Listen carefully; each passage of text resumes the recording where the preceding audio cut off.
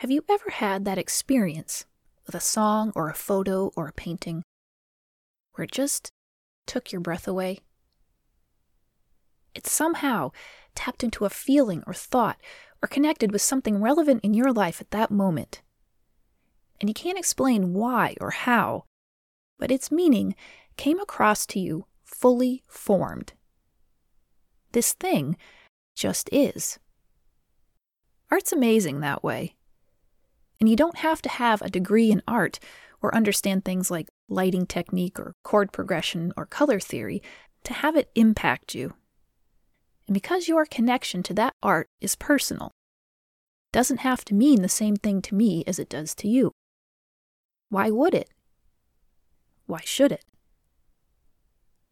When art is good and special, we all don't have to agree to know it's good and special. One look, and you know, it just is.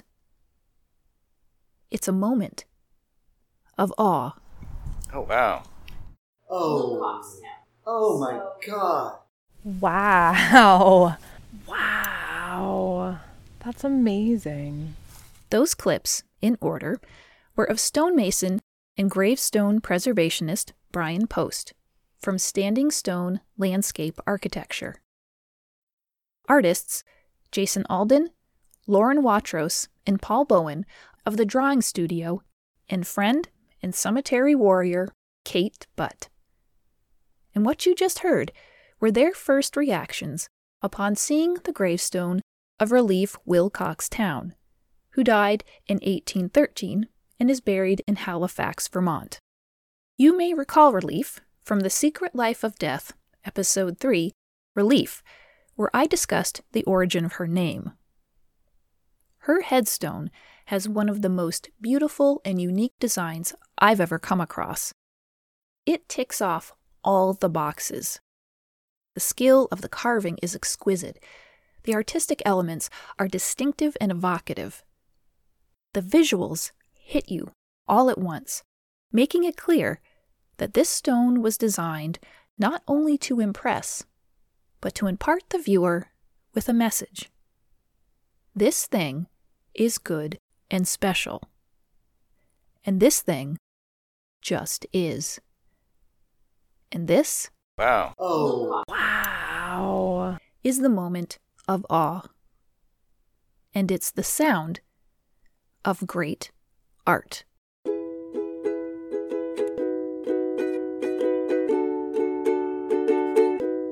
I'm Gail Golick, and this is The Secret Life of Death, Episode 6, Awe, Part 1.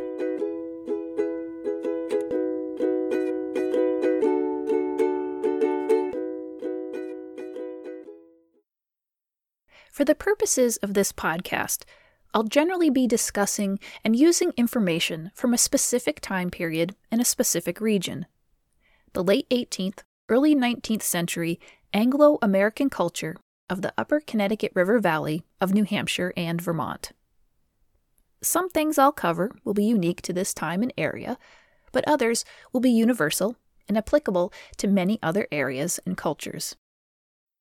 So, after all that hullabaloo, what does this awe-inspiring gravestone look like? It's cool, all right? Trust me. No? Fine. But before we dive into a discussion about Relief's gravestone art, let's establish some of the basics of cemetery and gravestone terminology for the uninitiated taphophile. First, a taphophile is a person who has an interest in cemeteries, gravestones, and funerals.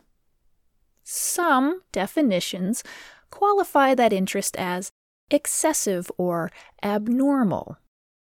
Well, some definitions are jerks. Moving on. Historic grave markers have no uniform height or width, and there's a wide range of sizes and shapes.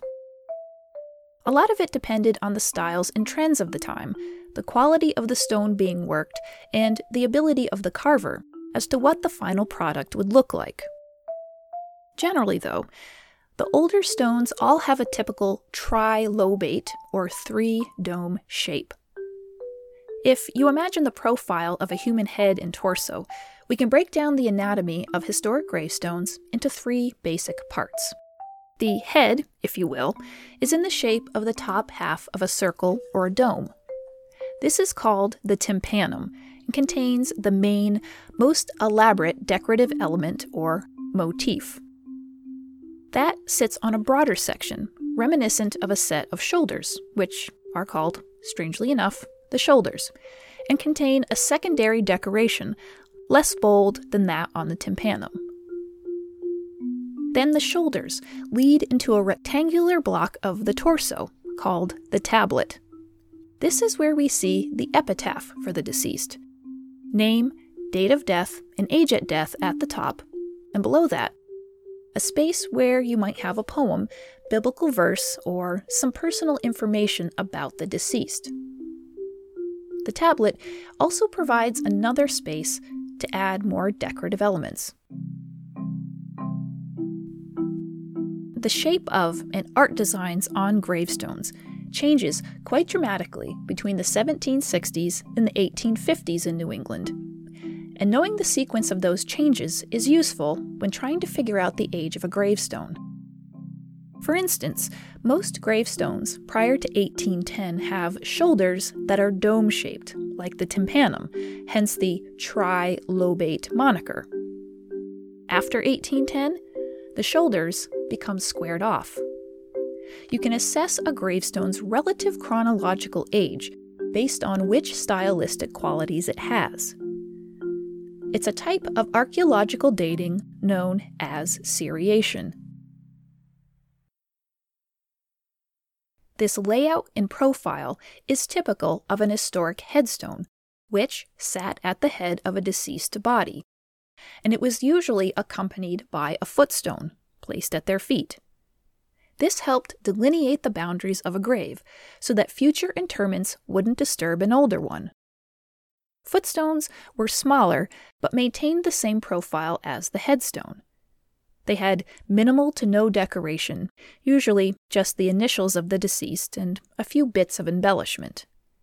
The two stones together make the grave look like a bed, with the headstone as headboard and footstone as footboard. And that's no accident. The irony was not lost on the people of the past. Rest was rest, be it 8 hours at night or an eternity. Huh. Probably another one there. Kate and I are at the Weeks, or Wicks, Cemetery in Halifax, Vermont. A tiny family cemetery on the side of Deer Run Road. I just noticed the end of this wall, because there's a stone wall that goes all around. And I just noticed how it came to a point. Yeah, it's a funny so little it's a funny little, yeah. So it's like such a neighborhood thing. Oh, and there's a sign on the tree. Relief Wilcox Town's headstone is carved out of slate, a material common for 1813. But what's so striking is the design on the tympanum, the top. First, the shape of the tympanum is interesting. It's rather tall and pinched, a steep-sided arc with a secondary set of squared-off shoulders about a third of the way down. The main components of the design, a willow, a moon, and stars, are produced by the process of relief carving.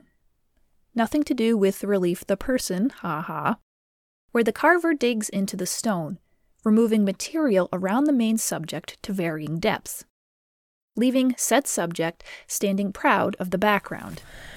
Wow! Around the top curve of the tympanum is a line of 10 four-pointed stars. Wow! That's amazing. 6 on the left and 4 on the right. I don't think I've ever seen a stone like that, ever. Separated by a left-facing crescent moon, which contains a human face in profile. Right. The bottom of the tympanum shows a cut or broken willow tree, the remains of which have fallen off to the left, leaving a visible stump on the right. Yeah. With all the stars and the moon in the tree, this design is very busy. But the eye is drawn to the middle of the scene, where there is strangely nothing but empty space. Whoa. The artist creates this via a bit of visual trickery, employing a cross-hatching pattern of concentric circles, starting at the center of the field of vision and working its way out toward the edges. Yeah. If I can read it. In memory of Miss Relief, is that their name? Yeah. Wife of Captain David D. Town, who died January 7th, 1813, age 45 years. And then I can't quite make out the bottom. It says, may God... Yeah, that's a little too... Oh, some of it's missing too, unfortunately. Yeah, it's starting to flake. If you're a normal person and haven't spent a lot of time in cemeteries, you may now be saying, wow, Gail, this gravestone does sound as cool as you promised. But so what? To answer that, I'm going to have to drag you down an anthropological rabbit hole. Sounds fun, yeah? All right, give me your hand. Let's go.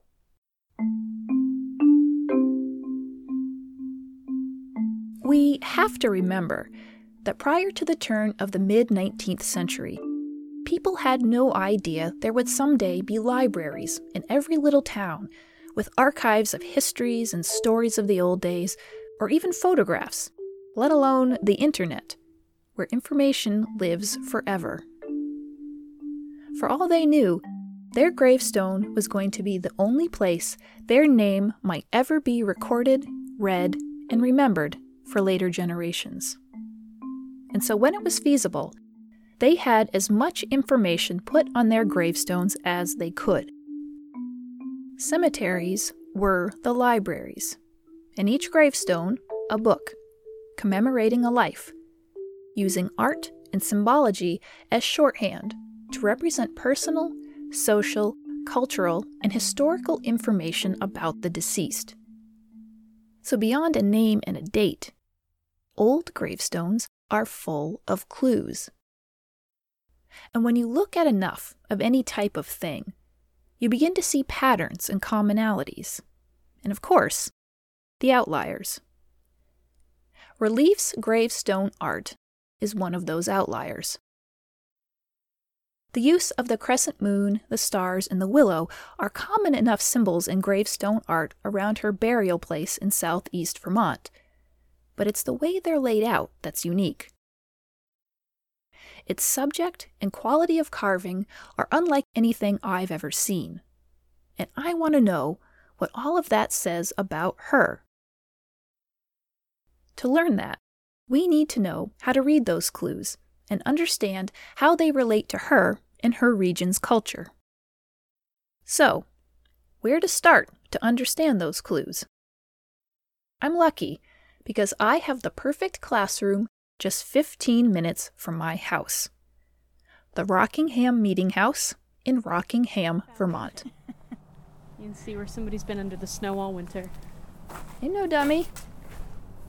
We've just come off some relatively mild weather for mid-January around here. It's really beautiful how it's up on this tall hill. So the snow's quite patchy in open fields, like those around the Rockingham Meeting House. It's an impressive building. It really is. I've never been here. Really? Yeah, I really? know. I know. Really? I don't know why I haven't. So why not? Why not, I said, drag my friend Teresa Janison out to take a look. Is pretty much like it was, I think it's 1787. It really looks like it on the outside, like you've just stepped onto a movie set. The Rockingham Meeting House, a National Register historic landmark, was built between 1787 and 1801. It served as the village's meeting house for civil business and the town's Congregationalist church, a denomination to which most, if not all, the village's early residents belonged. it looks like a big barn. It's tall and rectangular, clad in white clapboards. It's plain, typical of colonial-style architecture. The closest thing it comes to decoration are the humongous, symmetrically placed windows that cover all four sides. It's austere by design, and set on the crest of the hill as it is, with its sprawling burying ground out back, the effect is stunning. Walking around the grounds of the meeting house, it becomes apparent how different our lives are structured today. If you think about it, it's a little strange to have one building serve the central secular and religious function in town, and have a large burying ground plunked right in the middle of a public space. But for the early communities of New England, it was an idiosyncrasy of town planning inspired by their Puritan forebears.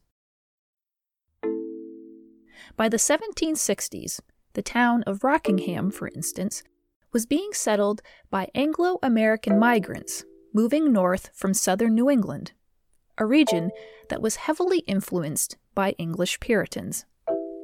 As we all know, the Puritans left England for North America so that they could pursue their strict, rigid religious lifestyle away from their theological overlords, the Church of England. And so when it came time for them to begin their settlements in Massachusetts Bay and elsewhere, they decided they wanted to do things their way, the right way, and created the ideal town, one that was literally centered around their religion. Partly out of their desire to form their own destinies, and partly out of the practicalities of settling in a land to which they came ill-prepared to live, lacking things like food, shelter, good relations with all the indigenous people they displaced with said settlement, the Puritans' first and biggest building in town was their meeting house, a multi-purpose building for town meetings and religious congregation. Since the main building in town was a secular and religious combo, so too was the town's public space, often containing a place for burials, situated on property adjacent to this meeting house/house of worship on a piece of municipal, unconsecrated ground located in the center of town.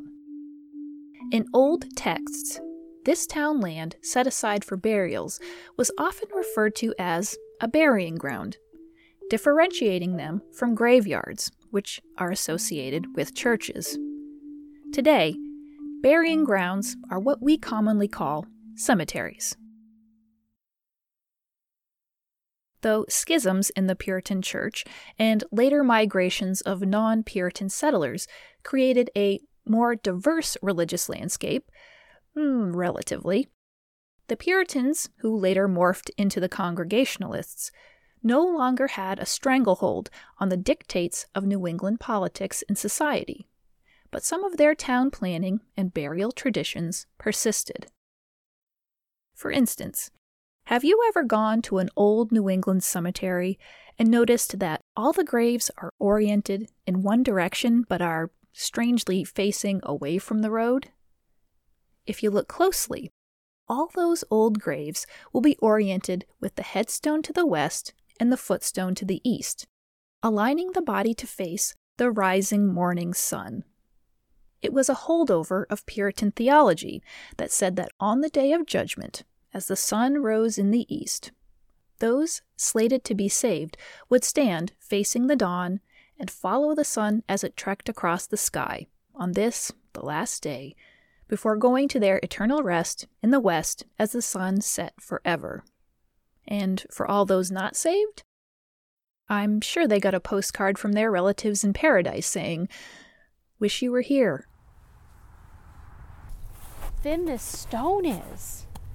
I know, Isn't that amazing? I can't believe that it's... And it's upright. And back at the Rockingham Meeting House, Teresa and I are looking at a field of gravestones, which are all aligned east-west, mind you, and it becomes apparent that the oldest ones here, between the 1770s and the 1810s, are all made of slate. It's almost in perfect shape. It's got this little crack along the face, but The predominance of slate is a mixture of choice, tradition, and preservation. It's done really well. And it's got this little etching all along the border. Can you imagine? Oh, yeah. In fact, throughout the upper Connecticut River Valley of Vermont and New Hampshire, late 18th, early 19th century gravestones are almost 100% made of slate, a fine-grained, foliated, or layered, metamorphosed sedimentary rock. Its color can be highly variable, depending on inclusions in the stone, which itself depends on the region from which it's quarried. This can be useful in determining the source of a stone.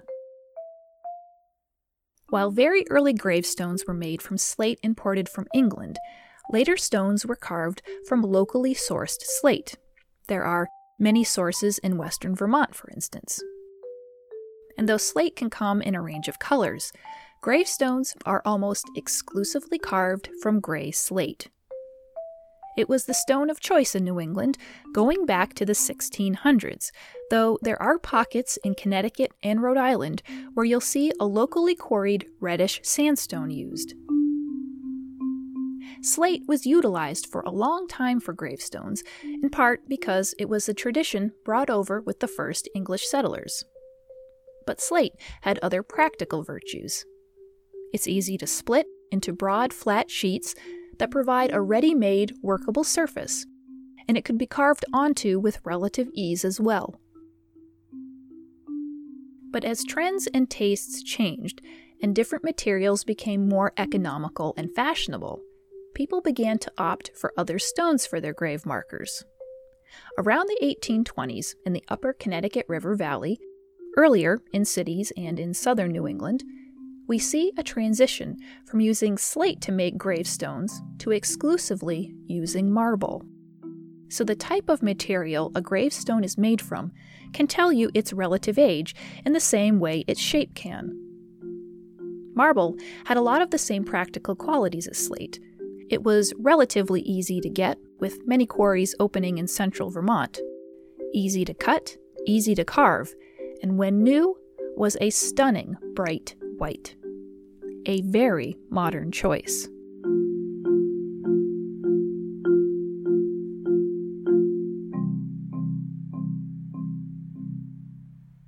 Gravestones, however, are not only about remembrance, they're also about status. Humans never miss an opportunity to fan their peacock feathers for one another, and as tacky as it might seem, how big a stone is, what a gravestone's made of, along with what's carved on it, all became ways of showcasing social, cultural, spiritual, or personal status. First, even the presence of a gravestone is assuming a lot. Depending on when we're talking about in a town's history, there may not have been anyone for hundreds of miles who had the ability, the tools, or material to carve a stone marker. And depending on a family's fortune, they may not have been able to afford such a luxury. So the earliest graves were identified with simple wooden markers. Markers that would have rotted away over time, leaving graves that today appear unmarked. And sometimes those cash-strapped and/or practical bereaved would mark a grave with simple field stones, rocks probably pulled out of the ground while they were digging the grave. Occasionally, those rocks will have brief, homemade carvings on a face, but most of the time, they're blank lumps.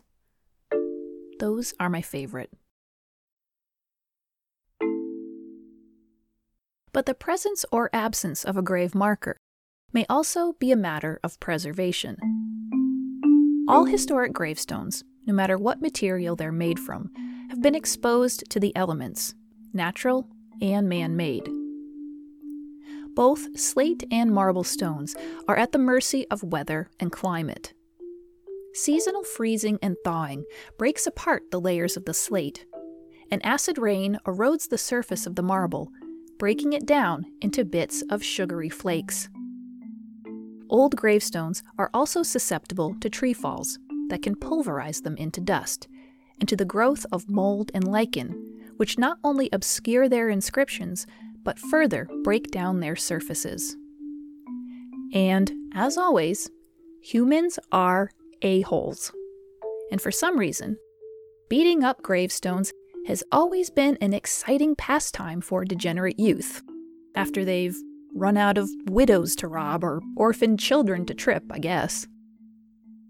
So, if you encounter a broken headstone, or one that's so covered with lichen and mold that it's become impossible to read, I beg you, educate yourself before attempting any restorations.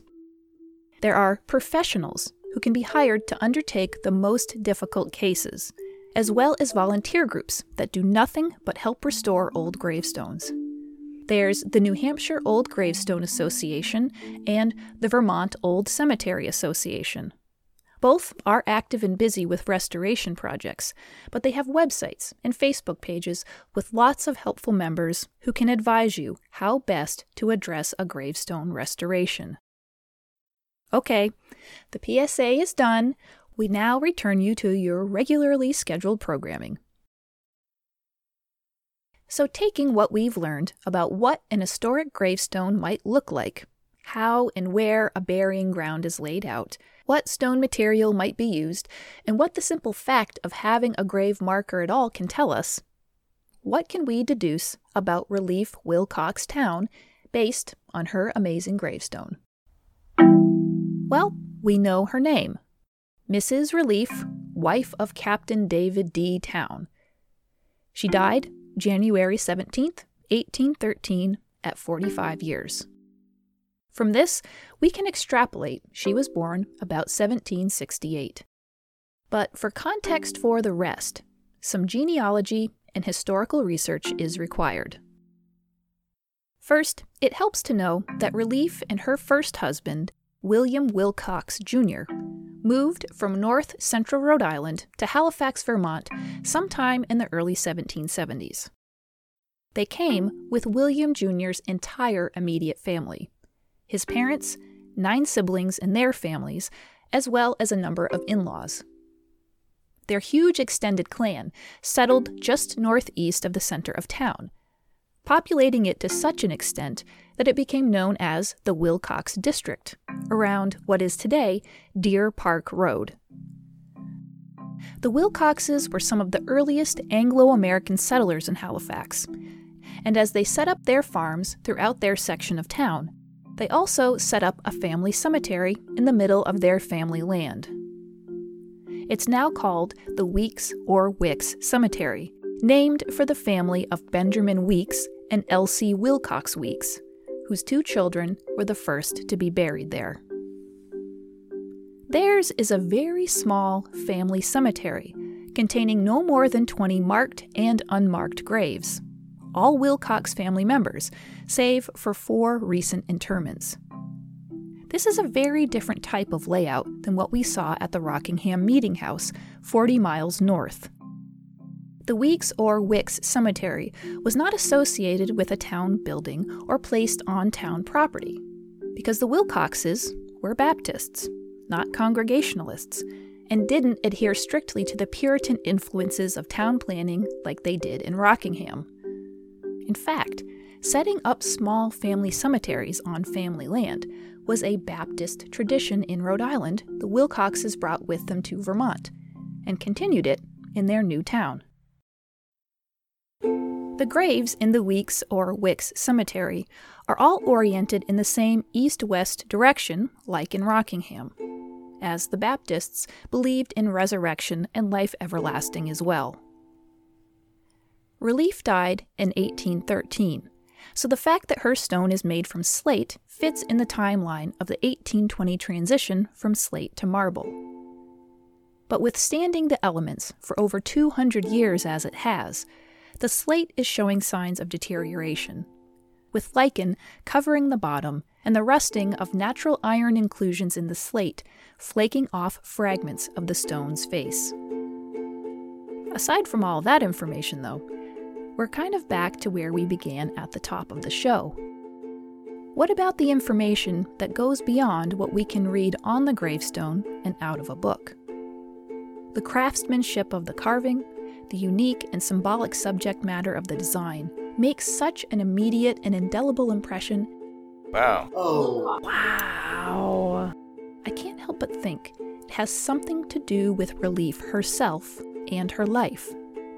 Be it social, cultural, spiritual, or personal, or some mix of the four, I'm not sure. But I want to find out.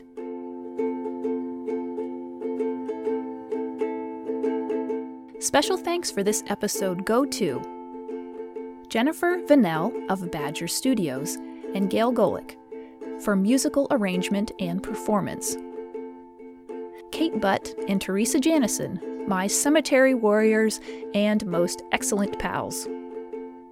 And to interviewees, Brian Post of Standing Stone Landscape Architecture of Springfield, Vermont, and Jason Alden, Lauren Watros, and Paul Bowen of the Drawing Studio in Brattleboro, Vermont.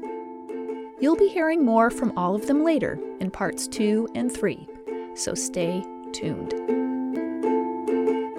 For more information about this show, visit our website at thesecretlifeofdeath.com. And for weekly extras and fun photos, follow us on Facebook, Twitter, and Instagram.